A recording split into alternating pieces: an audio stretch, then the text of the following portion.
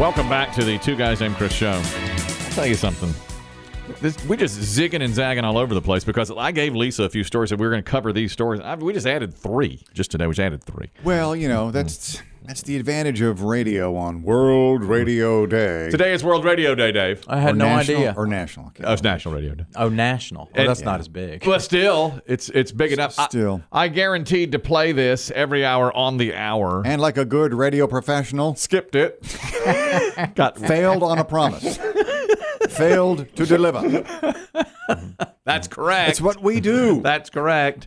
Happy National Radio Day, everyone. Ladies and gentlemen, in just a few moments, we start our daily broadcast. Who listens to radio? That go where you go medium called radio. That's with you every night through the long commuter fight. And in the morning with your toast and mama lady-o. John. What is FM? Good. Who listens to radio? No matter if it's summer, winter, spring, or fall. Who listens to radio? Only 150 million. I want to be a DJ. You do? 150 million people. That's all. That's the radio. I think I heard of that. It's called the radio. Now, who doesn't feel good now? Who does not feel good now? Woo, get your zoot suit out. That warmed me up. Wow. Lisa Lanier is on the radio. See, the advantage of radio is you can zig and zag. You pivot live. That's right. We pivot. I gave Lisa 4 or 5 stories yesterday. We might not touch a one of them. She's completely unprepared for this. We are pivoting on the spot. Lisa, hello. How are you? Wow, that was quite the little montage you just Yeah, did. it was. Wow. Yeah. That's radio, baby. Yes. That's how it's done. Exactly. Was. Here's our. Now, that is a 60-year-old jingle. Back That when is the bands were in the studio. That's correct. Used to, the bands would come in the studio. Orchestras. Let me ask you Orchestras, this. yes. We just talked about this in the last segment. We were talking about marijuana dispensaries in a legalized state like Colorado. And Chris Dim was saying, why is it an all-cash business deal? The answer is because it's not legalized federally, so no bank will get behind it, so you can't use your credit card there. So if it's not legalized federally, can you use a, let's say, Colorado bank? So when you get $100,000 in cash, you need to deposit it into the bank in your business account, Colorado banks will take that money, correct? Yeah, they'll take it as long as it's cash, because where the feds are interested in stepping in is if you use something that is part of interstate commerce. And if you just depositing in your local bank is not considered engaging in interstate commerce, but using a credit card is considered interstate commerce. And the feds are leaving it alone as long as you don't go there into interstate commerce. So that's, there's still, so what happens is with all this cash, it ends up that there's still a lot of crime surrounding these things because they're getting robbed all the time, and they're waiting for the deposit to be made at night, and carjacking these people and holding them up, and a lot of risk there. I would imagine that too, that if you're a tourist, visiting Colorado, when you want to go to a store, get some edibles or whatever, you may even just think, hey, I'll just use my credit card. You may not have the cash. I'll bet they have ATMs. I bet they have an ATM They right have outside. That's true. And if I'm an employee of a dispensary, how am I paid? Do they put it in the bank and then write checks from the bank? Is that how, or direct deposit into your personal account as an employee? Yeah, I think employees are paid normally because the issue is not so much, you're allowed to do banking, you're allowed to pay your employees electronically. It's when you use something that, like a credit card, that is considered a part of interstate commerce. Okay. That's a very cutting-edge, current-day question and issue we had for Lisa. Here's another. We have a P1 listener saying this. His kids go to school in a county that is not requiring students or teachers to wear masks. They're leaving it optional as of now. His kids and his family really believe in masks and wearing masks, so they homeschooled them last year, but now they're sending them back to school. And so his question is, if my kids go to school, wear a mask, but the county doesn't require it, and then they get COVID because other kids aren't wearing masks, can they bring a lawsuit against the school system? Lisa, what are your thoughts? I'm going to guess no. What do you think? Yeah, I think, it's going to depend on if COVID gets so bad that it's just, like it's just a complete ridiculous policy not to have masks, then maybe that, where it just crosses that line. But for right now, and we're headed in that direction. But for right now, I think because it depends on the ages of the kids too. You know, if it's an age like middle school, older middle school, and high school where they can be vaccinated, it makes a big difference versus if they're 6 years old. Mm-hmm. But right now, I think the policy would probably not be actionable. But I think if you get a little bit further along, like the CDC just a week or two ago recommended that in schools, teachers and students, regardless of vaccination status, should all be masked, because what we're finding is that, you know, vaccinated people are asymptomatic but carrying it at high rates. Mm-hmm. And, you know, so it'd be pretty, in that kind of closed quarters, especially where kids are, you know, so close to the teachers and so close to each other, I mean, it makes sense to wear masks. So I think we're getting in that direction. But for right now, I don't think there would be a lot. What do you think about this? Here's another one we're just going to pivot and throw at you. A couple is being sued for $112,000 after they left a 1-star review on Google. They're from Vancouver, Washington. Had a leak in their roof a few months ago. Their landlord sent over a roofing company, Executive Roof Services, to check it out. An employee came and found the leak. The tenant said she asked about a timeline and was told to call the office. She called the office, talked to the receptionist, who was rude and wouldn't give her any other information. Boyfriend called, had a bad experience as well. So they left a 1-star review detailing their experience with the rude receptionist. But now they're being sued for this 1-star review. This is happening more and more, isn't it? I mean, aren't you you're allowed to give reviews? What are your thoughts on this, Lisa?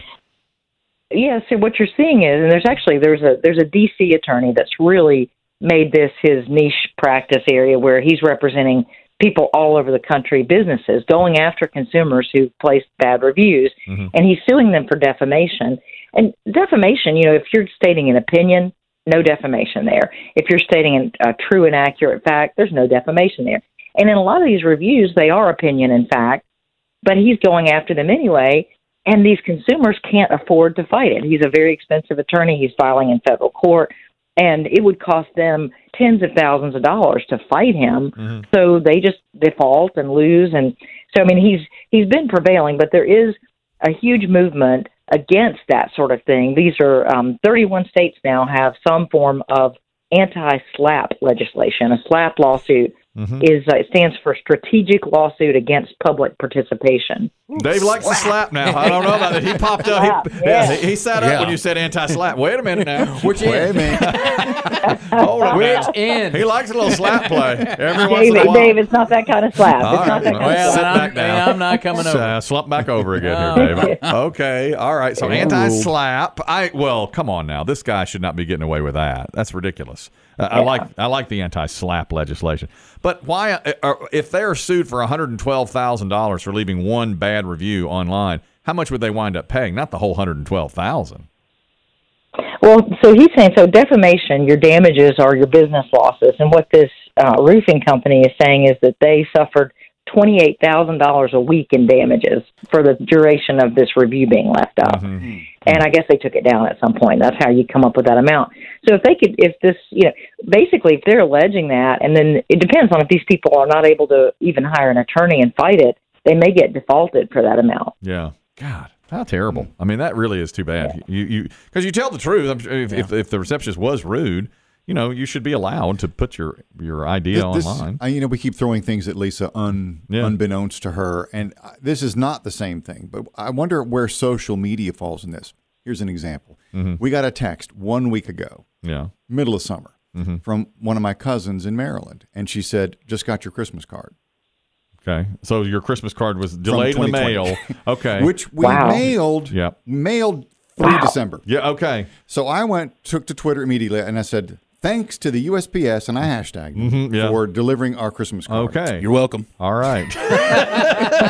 Say no more in your tweet, sir. Happy to serve. We are here for you. Well, let me say this. Your Now, tax that's not a dollars Google at work. review. Now, I got that Christmas card. I think it's possible the Postal Service looked at that and said, "This is so good, we have to put it up on the bulletin board." These suits that they're wearing, we got to hang this up. This is the most heartfelt Christmas This card. is the best Christmas card the USPS has I'll ever bet seen. they had people come in and say, "Where's that Christmas card?" We want to see it. So is Chris Dim going to be sued? Biggie's saying, "Please God, yes." The full force of the post Can office. Chris Dim? The guy to sue him tried right down the street.